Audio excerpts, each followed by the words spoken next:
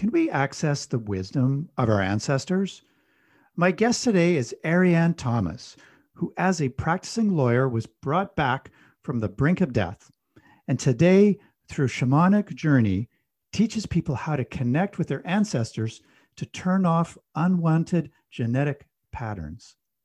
Ariane and I will dive into the fascinating field of epigenetics too. Welcome to today's show.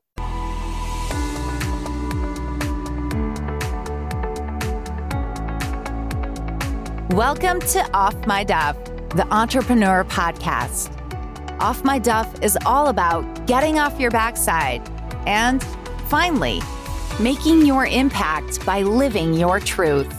If you are an entrepreneur with a heart to help others, you're in the right place. We chat with guests from seven figures to just starting out, because that's how we roll. Off My Duff is the nudge you need to expand your business and slay resistance. So, without further ado, I invite you to get off your duff. And let's get started. Now, here's your host, Duff Gardner. Welcome, everyone, to Off My Duff, the Entrepreneur Podcast today. I'm your host, Duff Gardner, and this is the show where we talk about how to get off your backside and get started making the impact you want in the world. I'm very excited today. We have a special guest that I met recently at an event, and she fascinated me with her take on the impact that she's making on the world. And I'd like you all to welcome today my special guest, Ariane Thomas. Ariane, how are you doing today? Good. It's a pleasure to be here, Duff. I'm very glad to have you. We were just talking offline, and we were talking a little bit about some of the things that you do. And a word that really fascinated me is something that you call epigenetics. I wanted to start talking a little bit about that. Of course. Epigenetics is fascinating. Yeah. Because it is a recent scientific development that has only been occurring since scientists have been studying the human genome. Okay. And it used to be relegated to the scientific world of geneticists and doctors and the people in the scientific realm who could read all of the journals and things. Sure. And now it's coming to the front where us normal, scientific people can now read about it and understand it. And it is fascinating because it is now explaining things that those of us who have been working in the healing field have known for hundreds, if not thousands of years, because we've known that we can heal many patterns in our lives. And when we have told the greater world that patterns such as poverty, such as illnesses like diabetes and cancer and arthritis can be healed through an energetic process, the scientific world has gone, oh yeah, that's that woo-woo stuff. You can't believe that, right? Mm-hmm. But what epigenetics has shown us is that we actually inherit our belief system from prior generations. Scientific studies have shown that we inherit memories from our parents and our grandparents and prior generations through our actual genes. And when we heal those belief systems, we can turn off negative genes and we can turn on our positive genes. And that's what we do through energetic healing and through the positive actions that we choose to take in our lives. I love that. We were talking kind of in depth about this and how you approach your work with your clients. And we started off talking about the idea of control of our lives, like the idea that we have absolute control of our lives, is I believe what you said.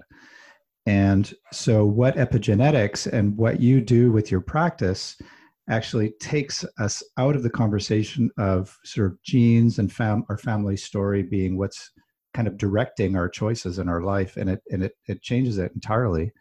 Maybe talk a little bit more about that and clarify that in your own words, but I find that fascinating. Absolutely. Prior to the last 20 or 30 years, both the scientific community and psychologists have told us that we were at the mercy of either our genetic heritage, because our genes controlled not only our height and our eye color and what our predisposition was in terms of our intelligence and our talents, and that's what controlled who we were going to be when we grew up. But psychologists came along and said, oh, no, that doesn't control everything. What controls your life are what your parents taught you, the environment you grew up in. That's what controls who you become when you grow up. What your parents taught you when you were 2 and 3 and 5 and 6, that your environment when you were a child determines what you become, what your life is like when you grow up.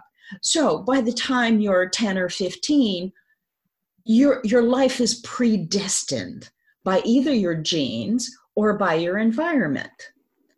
And the good news is what epigenetics has shown us and what healers have shown us is that we now have absolute control over our destiny, that neither our genes nor our environment control who we are at any point in our lives, because we can turn on positive genes and we can turn off those negative genes at any point. You know, I find this conversation very freeing. I'm sure our listeners have probably friends or maybe their own story where they feel very at the mercy of these other forces that you're talking about. And so what you're giving us is it's this opportunity to think differently and recast our futures. You know, I was actually fascinated by your story of how you came to be this way, because you actually are trained, used to practice as a lawyer, and then you've chosen this life, which is quite different. And I think people would really be fascinated with that story. Maybe, tell us a little bit about that. Oh, sure. I grew up in a, shall we say, a typical dysfunctional family, right, which is as dysfunctional as most other families, shall I say. Yep. My father was an alcoholic. My mother was mentally ill. I was one of 8 children. Wow. So there was a lot of physical, mental, and sexual abuse in the family. And so when I grew up, I felt helpless and powerless. And the first thing I wanted to do when I got out of the house was, number 1, get away, and number 2, create a sense of power in my life. So I went to school and decided to become a lawyer because that was going to give me a sense of control over my life. And so I went to school and became a warrior. I was going to control my life. I was going to get some respect. I was going to get some power, and nobody was going to do that to me ever again. So I became a litigation attorney, wow, which means I went into court and I beat the pants off of people. And I became well respected. I earned money. My clients loved me. And I also felt like I was doing some good because I was protecting others. Sure. I didn't become one of those criminal attorneys who were defending the bad guys, I always wore the white hat. Okay. I mean, I had some sense of, let's do good in the world. Sure.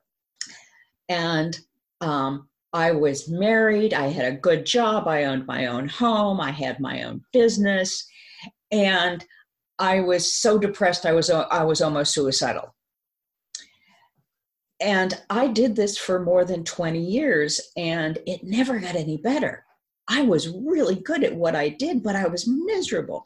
I didn't want to fight. I really didn't want to fight, but everybody told me how good I was at this. Right.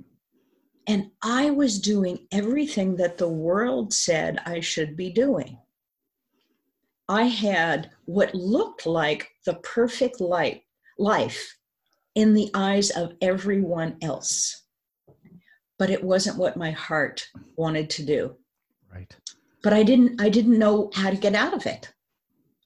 Until one day I was sitting at my desk, and all of a sudden I got really tired.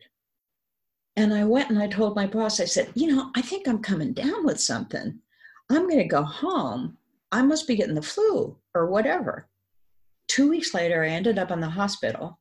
And after a series of tests and multiple doctors coming in, the doctor came up to me and said, "You are dying. There is nothing we can do about it. We have no idea what's wrong, and we don't know what to do for you. So you can stay here or we can send you home." And it's like, if I'm going to die, I'd rather die at home than here in the hospital. Yeah. So I went home, and a friend of mine brought a shaman to me. Now, my father is 3/4 Cherokee, and so I've always been connected to Native American spirituality. And that shaman brought me back from the brink of death, literally brought me back from the brink of death. And since then, I have been very connected to the ancestors. Mm-hmm. And I learned how to connect with our ancestors and to do shamanic journeying to connect us to the ancestors who carry the wisdom and the healing of those unwanted genetic patterns that lead us to the defective genes that are turned on in our bodies. Sure. And all we have to do is ask, because they have the wisdom from the other side to heal us and to tell us what we need to know in this lifetime. And that's what I do with clients. Okay. And after I wrote my first book on healing your family patterns, at the end of that book, I said, I hope one of these days the scientific community figures out why this works, because they're dismissing the wisdom of these generations. And that's when epigenetics finally hit the market where it is now understandable to the general public. Right. You know, what I love about this topic too is I believe really strongly that going forward, a lot of people talk about transfer of wealth, and I like talking about the transfer of wisdom, and to do whatever you can to transfer the wisdom of what you've learned in this life. And so what I often ask guests is, as you've gone through this journey, maybe what is the number one insight that you've gleaned? You're at the brink of death and you've learned something deeply. And so what is the biggest insight that you transfer to people as you go forward? Is that we have a choice. We always have a choice in our life. It's that if you are unhappy, if you feel that what you're doing does not call to your heart, if you don't wake up with joy in your heart every day, then something's wrong. And you need to find what calls to you. what is your life purpose? Where is that? Where is that purpose in your life? And even if you make small steps towards reorienting your life, those will open up the doors to transforming your life into a life of joy and wonder, but not only for yourself, but for future generations and everyone around you. Right. Right. I love that. And, you know, I want to pick up again on this, this idea that you spoke about earlier. You know, like listeners who have followed the show for a while know that I grew up in Alberta, which is part of Canada, which is a little bit like Texas in the States, fairly conservative in their views. What I love about what you're talking about is, to me, it makes perfect sense. I mean, you know, we often talk about, you know, one of my followers also know I've got a pet named Seamus, a doggy. And, you know, we think nothing about other animals passing on stories. We think of it as instinct and, you know, things that they do that are passed on. It makes complete sense that the same thing happens to human beings, that there's stories that get passed over time and are just embedded in our psyche. Even if you think of it from a cognitive point of view, where stories are incredibly important, they're just units of memory that keep getting passed between generations. So I'm with you 100%. I think this is so interesting that we need to pay attention to is how these stories get passed down over generations, and how we have a choice at some point to craft our future. Absolutely. Let's take a look at the issue of poverty and limitation. Sure. Take a look at the history of most people in the world. Most of us have come from a history of slavery, of conquest, of feudalism, of servitude. And it's no wonder that we feel locked into a place where we don't feel like we deserve wealth. We don't feel like we deserve to have control over money, where we don't feel like we deserve to be in a place where someone else is in control of our ability to control money in our lives. Right. And where we don't take responsibility over our ability to make money. Right. Because we come from factory workers, we come from employees, we come from those people who used to serve nobles, right, who used to serve warlords, and that's our heritage. Sure. And in some ways, those are positive things, because the great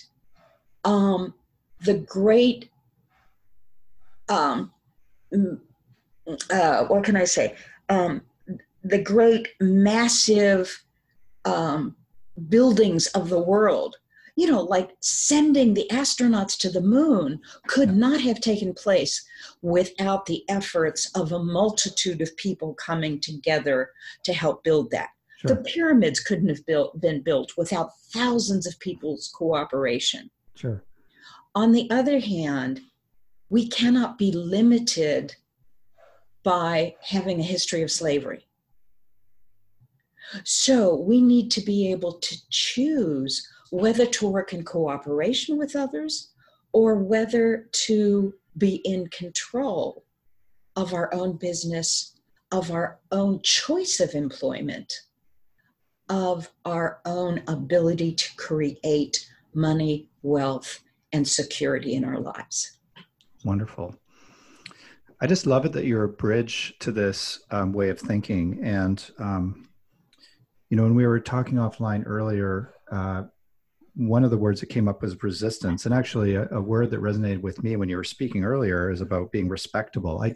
I sometimes talk about the idea of being reasonable. Whenever I've made a reasonable choice, it has tended to not serve me, in the way that I thought it might. And so so talk a little bit about resistance in your world and how that applies with your clients. It is always challenging to change. Even if life is painful, even if life is uncomfortable, even if you don't like where you are, change is difficult because you know what today is going to bring. You know what tomorrow is going to be like. It's easy to complain. It's easy to say, my life is terrible. My relationships are awful. I hate my job. My boss is terrible. And resistance comes up when we look at what we need to do to change our lives. It's like, if I quit my job, oh no, these terrible things are going to happen. I'm going to lose my house. I'm going to lose my relationship. I'm going to lose my car. I'm going to be a bag lady on the street. Oh no, the world's going to come to an end. The sky is falling. The sky is falling. Because it's more comfortable to stay here and complain. Right. But we have to get off our duff and do something. Right? Yes to that, right? Yes. And that's resistance. But when we accept the challenge and we choose to change and move through that resistance, what happens is when we get on the other side, life opens up. Yes. It's like moving through the fog into the sunshine. Love it. And life becomes beautiful. Our relationships change and become wonderful. All of a sudden, being stuck in a marriage where, you're just going through the day, you get up in the morning and you kiss your spouse and it's like, wow, aren't they wonderful? Yeah, no wonder I fell in love with this person. I see them right. for the beautiful person that they truly are and the person that I fell in love with. Yeah, I really like this. That's beautiful. Yeah. And so the other thing like that I wanted to make sure to get in is, in that context, something that we talked about offline as well is this idea of healing family patterns. Yes. Tell me more about that. We inherit those memories from our family, not only of the bad stuff, we also inherit the good stuff. We inherit a lot of good traits from our families. Yeah. We inherit those traits of closeness, of honesty, of values, of connection, of all of those wonderful things that families build together. And those things we want to keep. Sure. It's the memories of broken things that we want to let go. Right. And when we change those unwanted family patterns of ill health, of financial limitation, of broken relationships, we change them not only for ourselves, but we change them for future generations. Right. For our children, our grandchildren, our siblings, and everyone that's connected to us on a genetic level. Wonderful. And that's the beauty of this. I love it. This is such a fascinating topic to me. And, this is a gift that you're providing to the listeners today as well. And I want to make sure to get that in. Ariane has a gift for you specifically around this idea of healing family patterns, which is, I think, something that all of us could will really benefit from. And so I wanted to give you that URL. It's going to be in the notes below, but I wanted to give it to you here as well. You can go to the URL ancestrallineageclearing.com/healing-gifts. So I'm going to say that one more time. ancestrallineageclearing.com/healing-gifts. I will also have that URL in the show notes below, but make sure you go there and grab that gift because it deals specifically with healing family patterns. Ariane, any sort of parting words as we sort of wrap up today? I've been completely fascinated with our conversation, and I can't wait to have another one. Terrific. I just want to let people know that when you heal yourself, you heal your families. And when you do that, you heal the world. So choose your destiny because it makes a difference. Thank you. Well, thank you. And thank you, Ariane. And thank you to all my listeners today for coming and taking in Off My Duff, the Entrepreneur Podcast. We love having you every week. And go forth into the world and make sure you teach what you love and you live from your truth. I'm Duff Gardner, and I'll see you next time. Bye now. Hey everyone, I'm Duff Gardner, and you've been listening to my show, Off My Duff, the Entrepreneur Podcast, where we're all about getting off your backside and making your impact by living your truth. If you're like me and you're an entrepreneur with a heart to help others, you need an offer that sells. An offer that sells helps you get traction with your business. More sales, more clients, more gigs, more fans, and more deals, period. And here's what I believe. Your offer is the purest expression of your truth. So that's why I've created a free ebook, Offers That Sell, the 8-step revenue breakthrough system. Simply go to offersthatsell.com/book to grab your free copy, and you can even follow it up with a chat with me should you wish. It's been wonderful to have you here with us today. And as you get off your backside to make your impact on the world, remember one thing: teach what you love, live from your truth.